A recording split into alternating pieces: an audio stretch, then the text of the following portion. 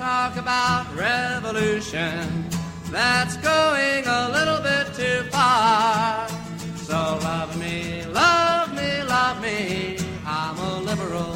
Hello, and welcome back to More Like the Worst Wing. I know it's been a while, but we're here once again to take a close look at Aaron Sorkin's seminal television classic, The West Wing, from a little bit of a more modern, socialist, leftist perspective. I'm Stu. And I am Dave.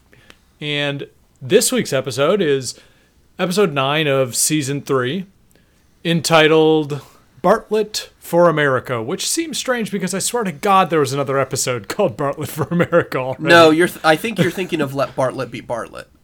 Okay, that would make sense, and that was an episode. But this is the one with the iconic napkin, which West Wing fans will know, and has been paid homage to / parodied numerous times in other pieces of media, such as Parks and Rec, where Bradley Whitford's character in that had the napkin on his desk.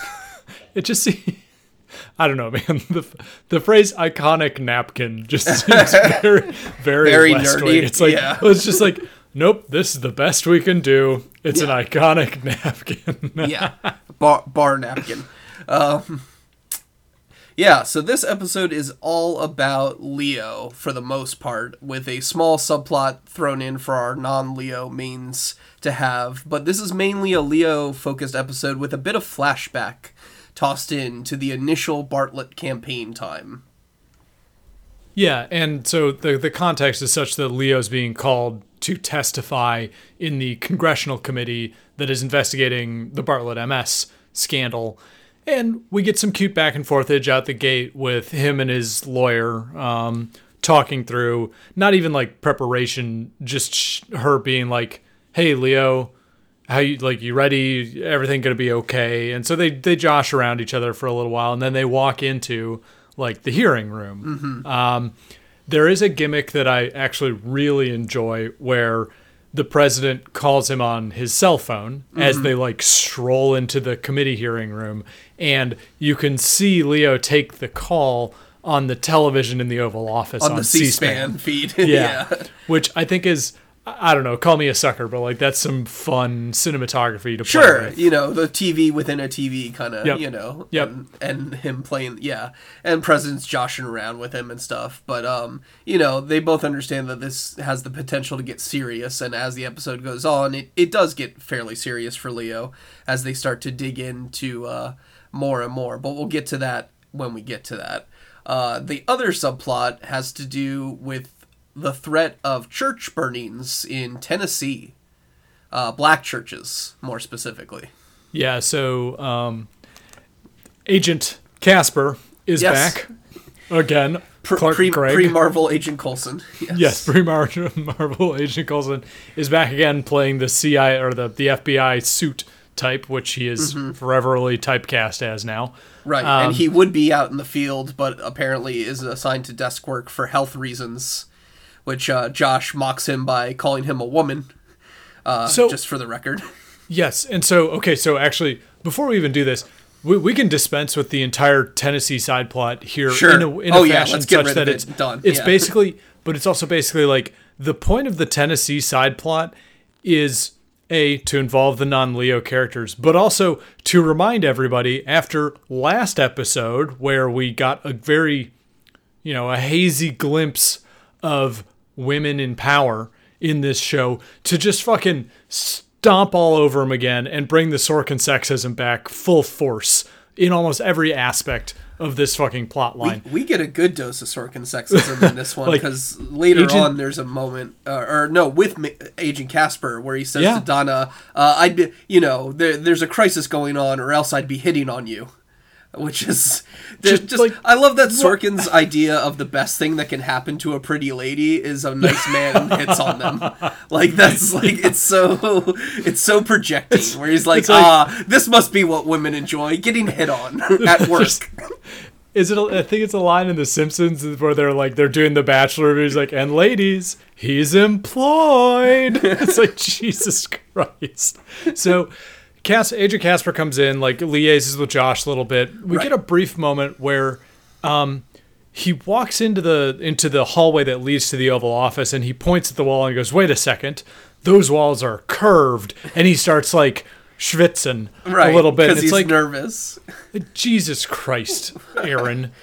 Like a career FBI agent who deals with hate crimes is going to be intimidated by the fucking, like, the White House. Oh no. Yeah, like it's such this show is more of a love letter to the actual physical West Wing and the actual office. Like, he holds such high regard for the actual place. Yeah, it's like a hallowed ground.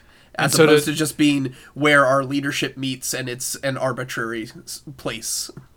Well, yeah. And so, like, they also, actually, kind of to your point, the rest of this plot line is tidied up neatly by set pieces in various places in the We get the mural room. We get the mural room. Like, we get them walking through the executive offices on some walk and talks and stuff. And so I actually think that's a very good observation to be like, well, we got to shove some White House love in here because the rest of this is off campus, like at the either in flashback Tennessee form or in the congressional hearing room, right? Right. So the rest of the episode, yeah. So the kind of the wrap up to this thing is they find some guy who gets busted for, and I swear to God, this is 2002 when this is being written and filmed, a faulty brake light. Yeah. And like they joke about the guy who's been doing the perpetrator of these bombings. Like, yes, he's a shitty person, but he's pulled over for a busted brake light or like a dim headlight or something, and they call it stupid.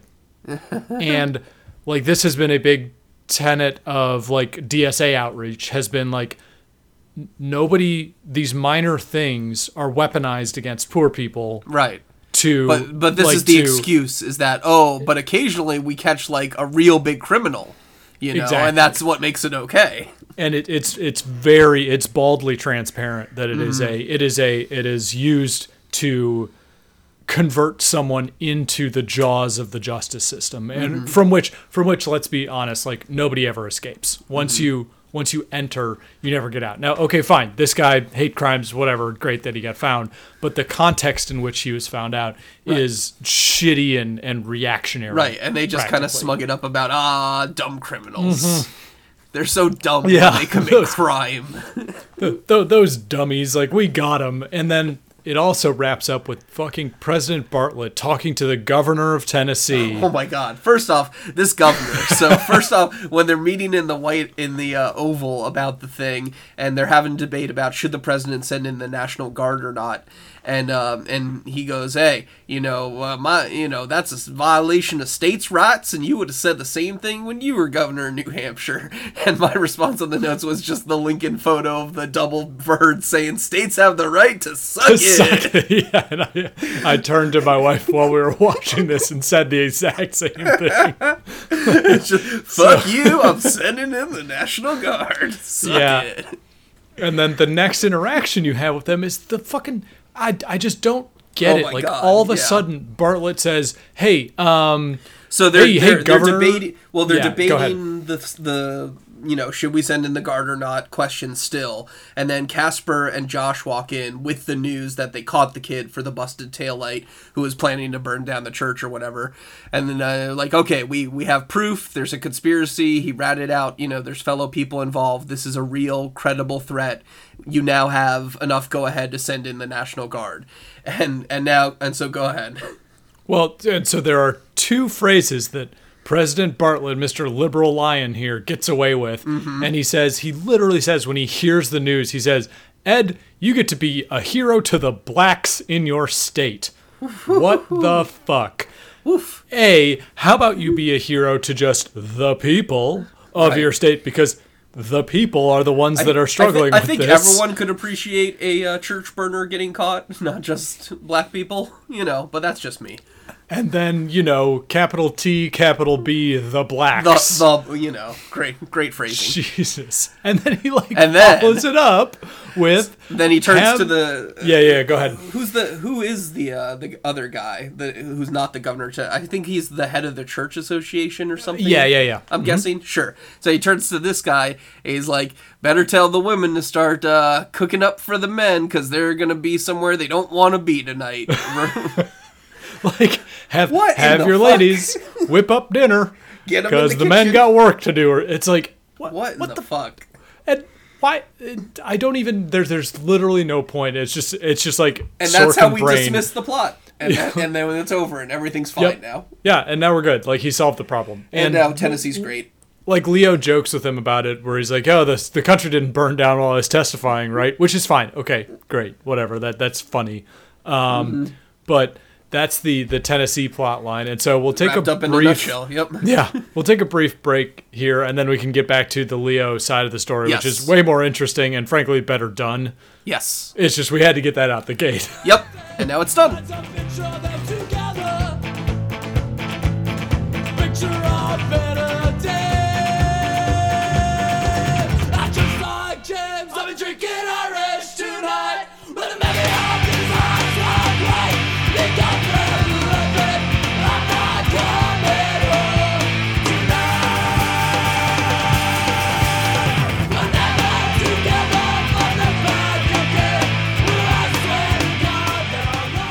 And so, to get back to the Leo storyline, so this takes place mostly in the House committee chamber, whatever you want to call it.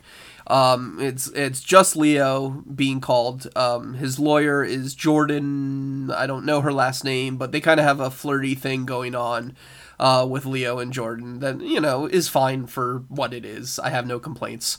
They have a fun little dynamic. And so the episode is, the Republicans are trying to grill him on anything related to Barlet that they can find that's going to make Barlet look bad. That he lied about it, that he covered up the MS thing, all these sorts of things. So they're kind of grilling Leo about that. And we keep getting suspicious cuts to this one Republican committee member who clearly must know something or have some sort of question lined up. And then we find out that this guy knows about the most recent time that Leo fell off the wagon in a major way. Yeah. And that this is, so this kind of questioning can let them get Leo's alcoholism on the record and interrogate him about that, which would look very, very bad, which I guess is the main threat of the episode. Yeah, so the mechanics are such that they are trying to figure out a way to get Leo to implicate the president in a conspiracy.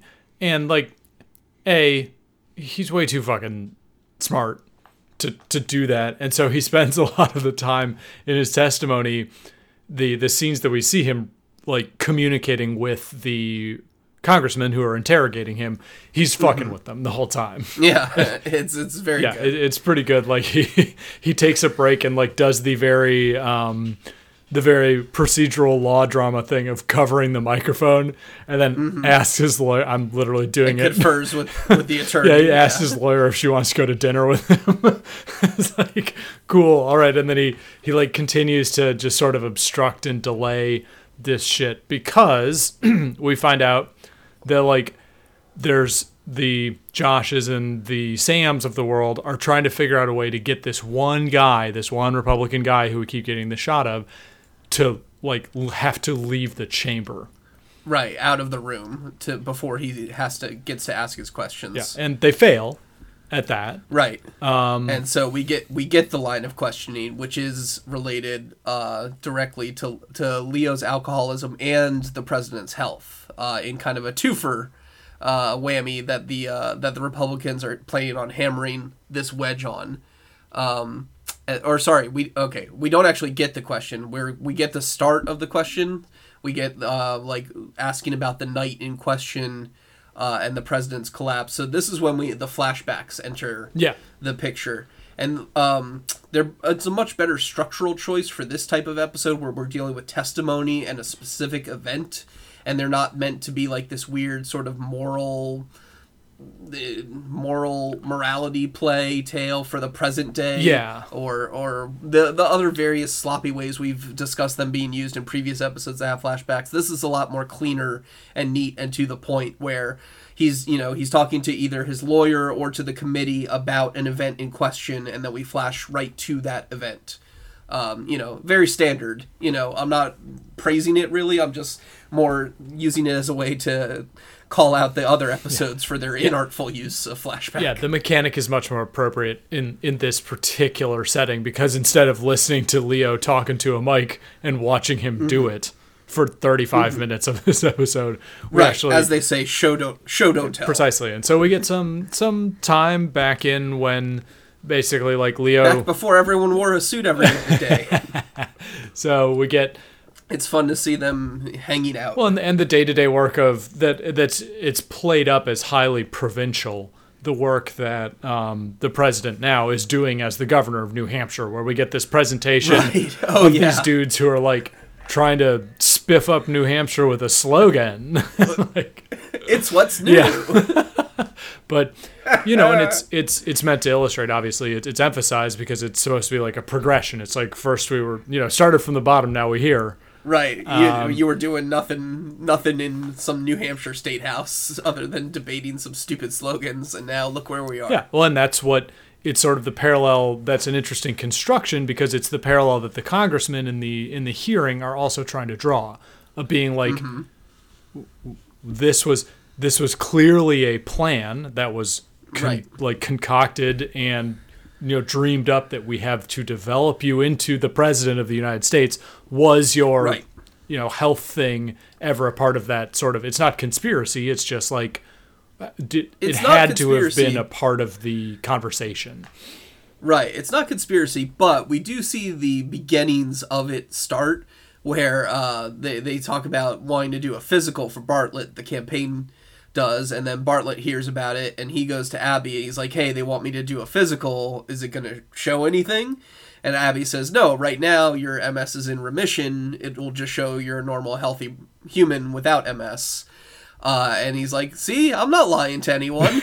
It's like, oh boy, the justification started that quickly, huh? Yeah, we just really backtracking on that integrity, early on.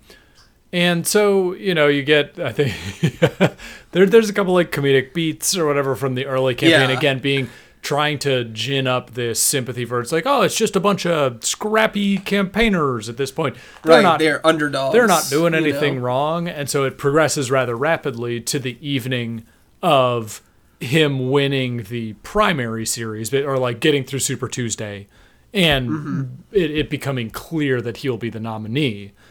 And so he calls... And he meets with Hoynes. Yeah, he calls John Hoynes, who was his primary opponent, into the room, like after, some serious deliberation with the staff or whatever that he doesn't tell them, gets rid of everybody, keeps Abby in the room, brings Hoynes in, and just fucking tells him that he has MS. Yeah. Just tells him. There's I'm trying to think of the reference... And this is before he's picked him as VP or anything, right? This is just because they're considering him for VP. I can't, literally as we are live discussing this, I'm thinking of a reference to another piece of pop culture where there's something that happens this way, where a character says like, please stop talking. Please don't tell me, oh my God, you just fucking said that to me. Now we are in big trouble. And it may have been an episode of The West Wing, but this is sort of that type of moment where it's like, no, please don't. I don't want to know. You can't just tell me this sort of thing. Yeah. And so this gives me a lot more sympathy for Hoynes overall. Yeah. I mean, honestly, he's really been fucked with by Bartlett since like before day one. And this is why sort of the meta read on this interaction is again, it speaks to Hoynes as a sympathetic character, because it's like, God, you just handed him the keys to physically destroying you, and you're putting a lot of stock in his integrity, which is like, okay, great. But you're also being like, dude, I'm going to call you into this room, and in like 8 words, I'm going to have you make the most difficult decision of your fucking career. Just drop like a verbal nuclear bomb on you. And while you weren't expecting it. Yeah, it's fucked up, Yeah. So, and to his credit, like, obviously it ends up working out. So we get to the... Yeah, he handles it fine. We get to the meat of it is such that when they are preparing for this, it's the speech to accept the nomination? They're preparing for the third debate. Oh, okay. Is when the collapse happens. Okay. If that's what yeah, so we fast forward a little bit. Yeah, so he is now the nominee. This is the third actual presidential debate that they're preparing for. Yeah. And as they're touring the room a couple hours beforehand to inspect it and, check a look at the lighting, temperature, all that kind of stuff, he has a slight attack and collapses somewhat. Not like hits the ground, because thankfully people catch him, but it's clear he's like unwell and fainted. None of the staff find out the true reason why.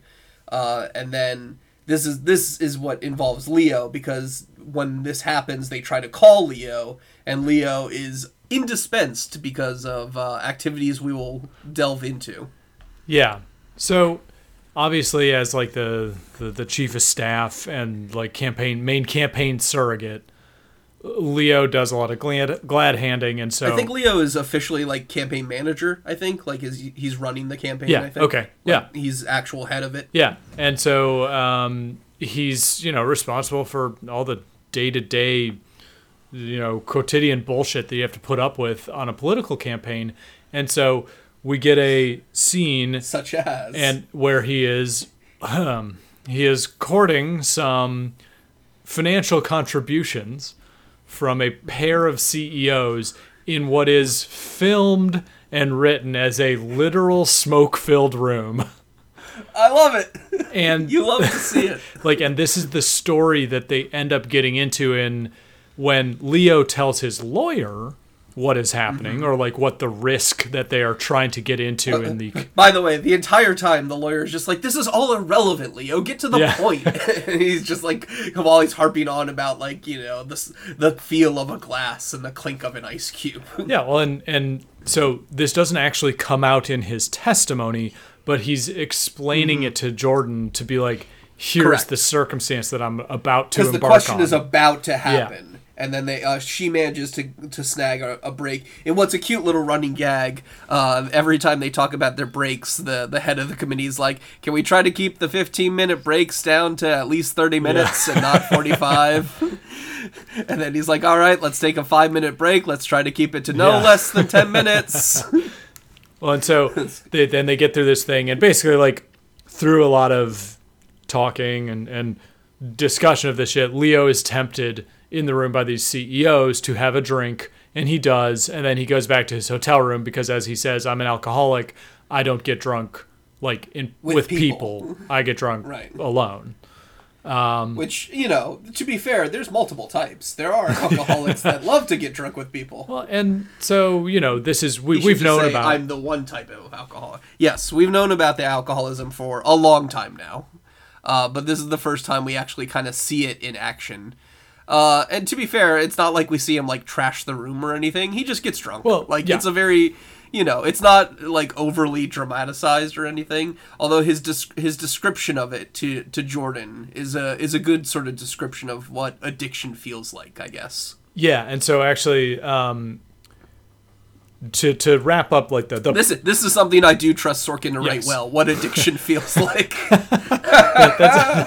That's funny, and I feel bad for laughing. But to wrap up the plot bit of this, the Republican congressman that's on the committee that Josh and Sam have been trying to get out of the room was also in the room when Leo when Leo had the sip of scotch and then came to pick up his briefcase and found Leo just hammered beyond and so he has that bit of incriminating I guess anecdote, and not only that, but Leo also tells him that the governor collapsed. Yes. So he gets he can it's the earliest proof possible of that they were covering up a health conspiracy. Yes, and so that he can validate that it's there's I have firsthand witness to him having health problems. So and it looks embarrassing for Leo. And so basically, I don't know how I want to structure this. Let's take a brief break now because I want to talk more about the meta of the alcoholism and the moral Republican thing. And I want to talk about how this is a great commercial for Johnny Walker Blue. All right.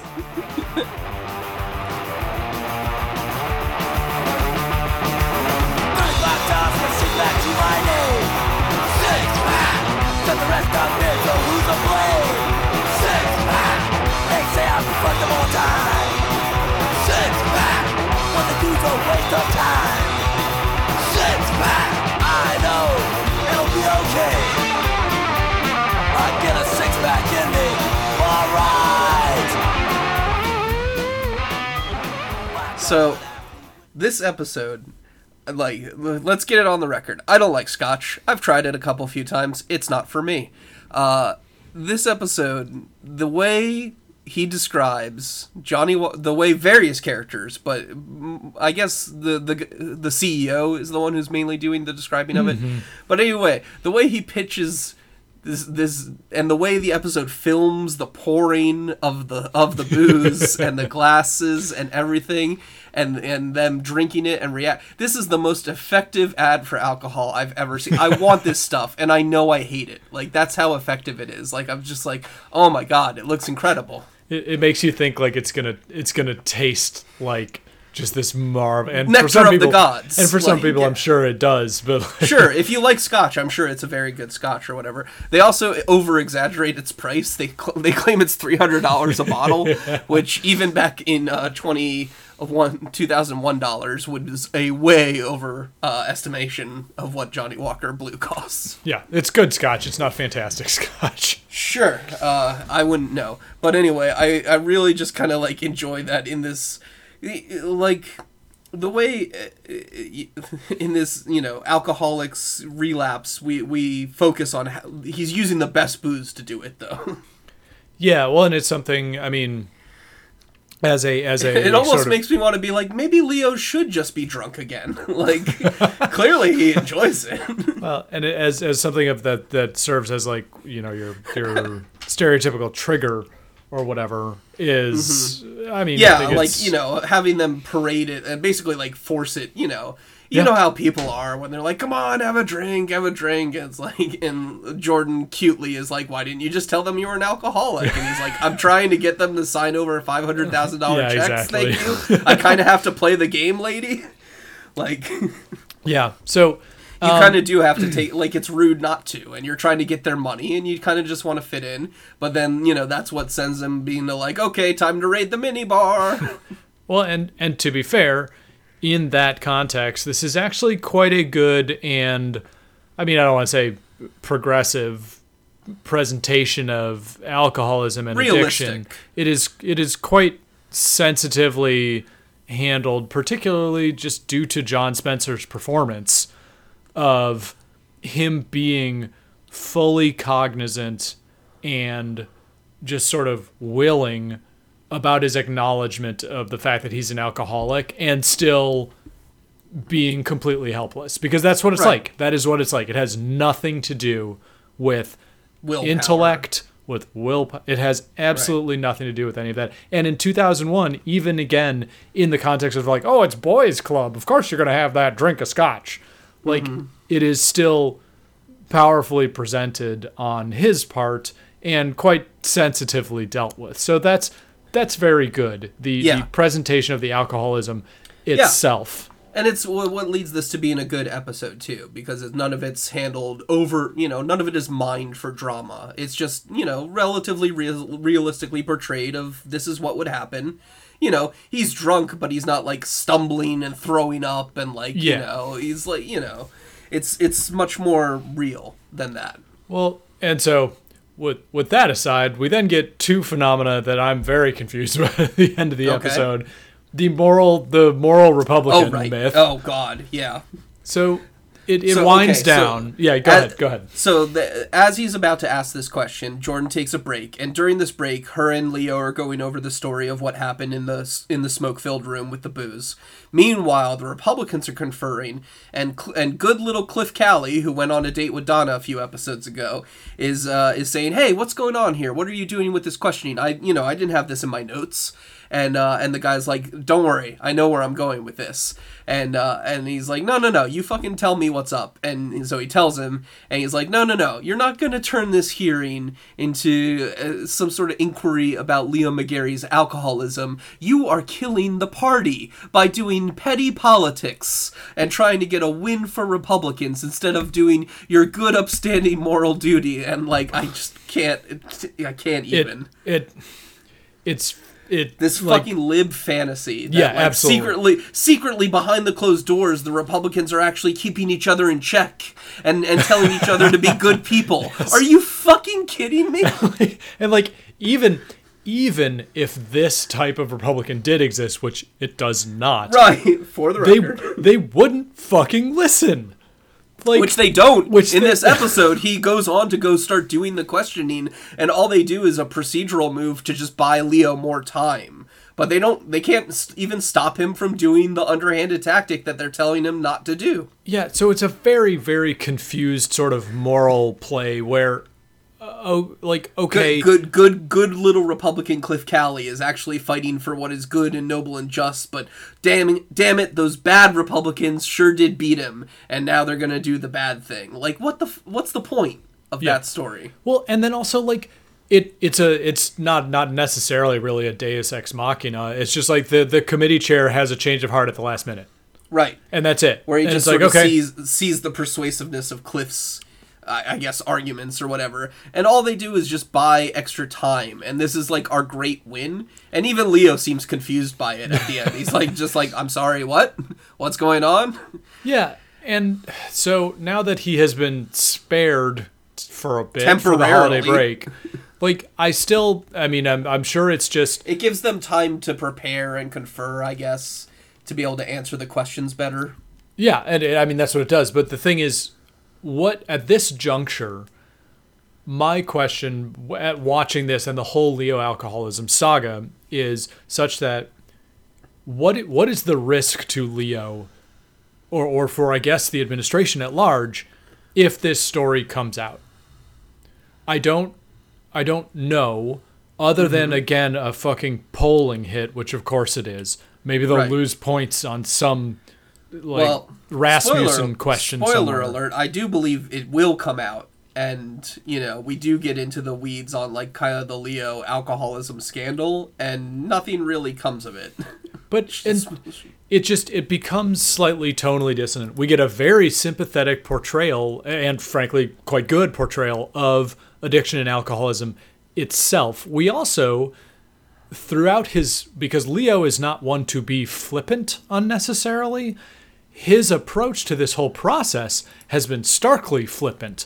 So in my brain, he knows what's coming. He's not taking it seriously at all until the alcohol night discussion comes up, and then he starts taking it seriously. Well, I don't even know if he does that, because it seems like he is resigned at the very worst emotion. It's one of resignation, where he's like, of just like, this is going to happen. Shit. And he's like, I kind of knew this might happen, and I'm fine with it, which is what he tells Bartlett beforehand. Like, hey, if it happens, it's fine. And so it just seems like that they're putting an awful lot of stock and tension into what would be, a personal embarrassment. Like, he doesn't. I'm sorry. I saw you. It's funny. I just read in your notes. Maybe this results in like censure or something. Next episode, they literally censure the president. Okay. Spoilers.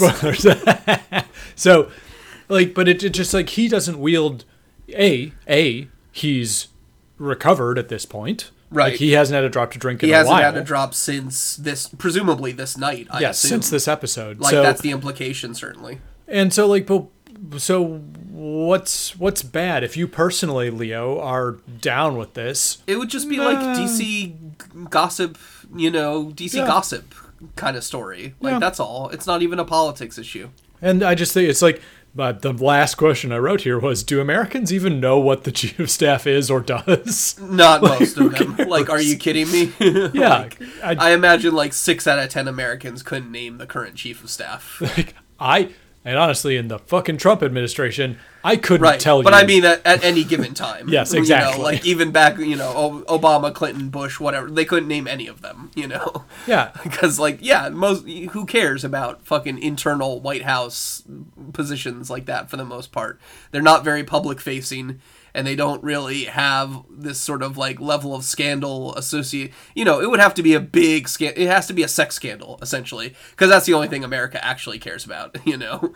It would have to be, like, sex or murder or something like that. Like, oh, my God, the chief of staff was a former alcoholic. Big fucking whoop. What's the phrase, live boy or dead girl? Yeah, exactly. Yeah. It has to be that. It would have to be that level of, like, campaign killing scandal that, like, okay, now it's like we can't even have Leo on the team because he's, like, nuclear to the, you know, radiation bad. Yeah. Like, but this isn't even close to that level. Yeah. So it's all kind of much ado about nothing. Really. And he himself treats it with just kind of the just level like a jauntiness, of care that you know? it should be treated with, which is not much, essentially. Even though it looks like it's a big congressional hearing and we have lots of dramatic angles, including a nice little Michael Bay 360 when he does the swearing in that I appreciate. Oh, yeah. Well, and to kind of wrap up my thoughts about the alcoholism thing, I think it actually reinforces it because like you said, he treats it with the seriousness that it deserves, which is very little. When discussing it as a political issue. Yes, okay, yep, I've got a problem. I am fully aware of it, and that doesn't matter to the running of the country one lick, you know. Yep. Yeah. So I think that's about it for this one. And obviously it has nothing to do with Bartlett's MS scandal, which is presumably what this hearing is all about. And I still don't understand. It's like I do like that the one Republican just lays bare of like, no, the point of these hearings is to win, you idiot, you fucking toad, you dumbass, like to Cliff. And to be fair, he's right. He's right. He's absolutely, in the real politics sense, is absolutely about winning. It is the 2019est sentiment expressed in this episode. It's absolute. This is absolutely what we need to do. Everything in politics is about winning and beating your opponent. That's the point. So yeah, he is right in that. And of course, Cliff gets to play the naive good Republican, which just puke in my mouth. Yeah. But overall, a mostly like decent and good structural episode, like in terms of plot. You know, like if you're watching this fresh for the first time, I think you would enjoy this episode. Yeah, this is a good. It's snappy without being irritatingly so, which I think is a fine line to tread for a Sorkin show. It's fun to see Mrs. Landingham again because we get flashbacks. Yep. One of the guys presenting the shitty New Hampshire slogan is a Whedon alum who appeared in all of Buffy and Angel and Firefly. And when I say all of, I mean just in all three of the shows in one time as a guest star extra. I wrote the name down. Carlos Jackett. Jacott. Jackott. Something like that. You know him from Firefly as the guy Mal shoots in the pilot through the eye. I didn't know him until you said that, and you're absolutely right. Yeah. I was trying to figure out where I knew Congressman Darren Gibson from, and I'm still looking. Our bad Republican. Our bad Republican guy. Yeah. I'm still looking. I've never watched iCarly, which is the only thing he has credited multiple times. And then the guy who's running the things, like he had a familiar look to me too. Where he's one of those guys who just shows up. So, a lot of the secondary characters they get for this show are just people who have been on like so many things. So the reason we recognize Representative Joseph Bruno, Republican from Pennsylvania, who is running the thing, is because he appeared in an earlier episode of The West Wing. Particularly when they were talking, it was Take Out the Trash Day. Continuity. Or whatever. And he was, I believe at that point, he was also... Emma told me this before I came in, but I've already forgotten. He was helping Leo out. So they apparently have a relationship that goes back. Oh, that's probably why he helped Leo out here. Neat. Yep. That's a little bit of good continuity, baby. Good job, show. Credit where credit's due. Yeah. Let's take another quick break, and then we'll wrap up for this episode and talk about next episode. Listen to my eyes.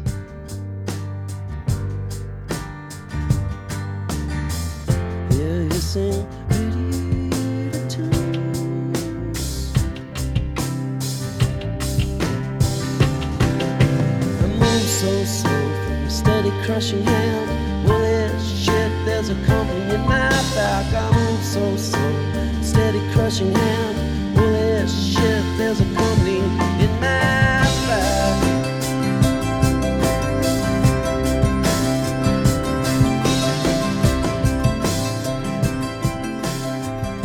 All right, and that does it for this episode of The Worst Swing. Thanks, as always, for listening.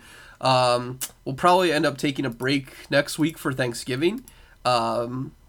But the next time we come back will be, the episode is entitled H-Con 172, entitled for a bill that will, dun dun dun, censure the president.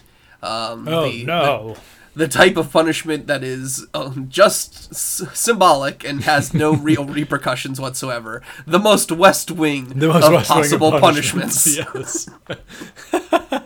And of course, something to be greatly feared in West Wing universe, of course. It's the worst thing that could happen. It's the harshest thing that could possibly happen to you. Other than maybe not being able to give a speech.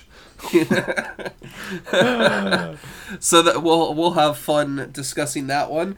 But as always, thanks for listening. You can pop by in the thread, shoot us a little comment. We'd love to see it. If you found us a different way and you'd like to shoot us another comment, you can email the show at theworstwing69@gmail.com.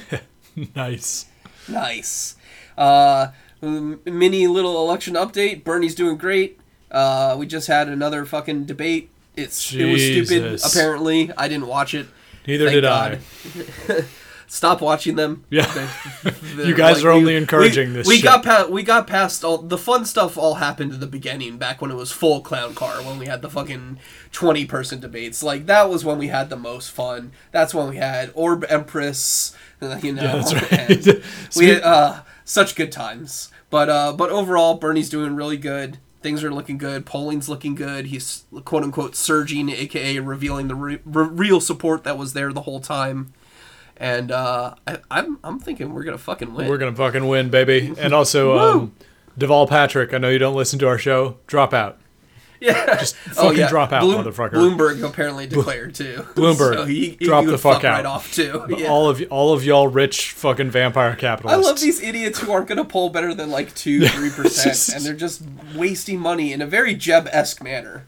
You love to see it. There's a piece today by Osita Nwanevu, and he was writing, why wouldn't Bloomberg run for president? And his argument, I think, was like, why not? All these idiots with too much money want some vanity project. I think they all just want to be able to say former presidential candidate under their little chyron when they appear on cable news. Yeah.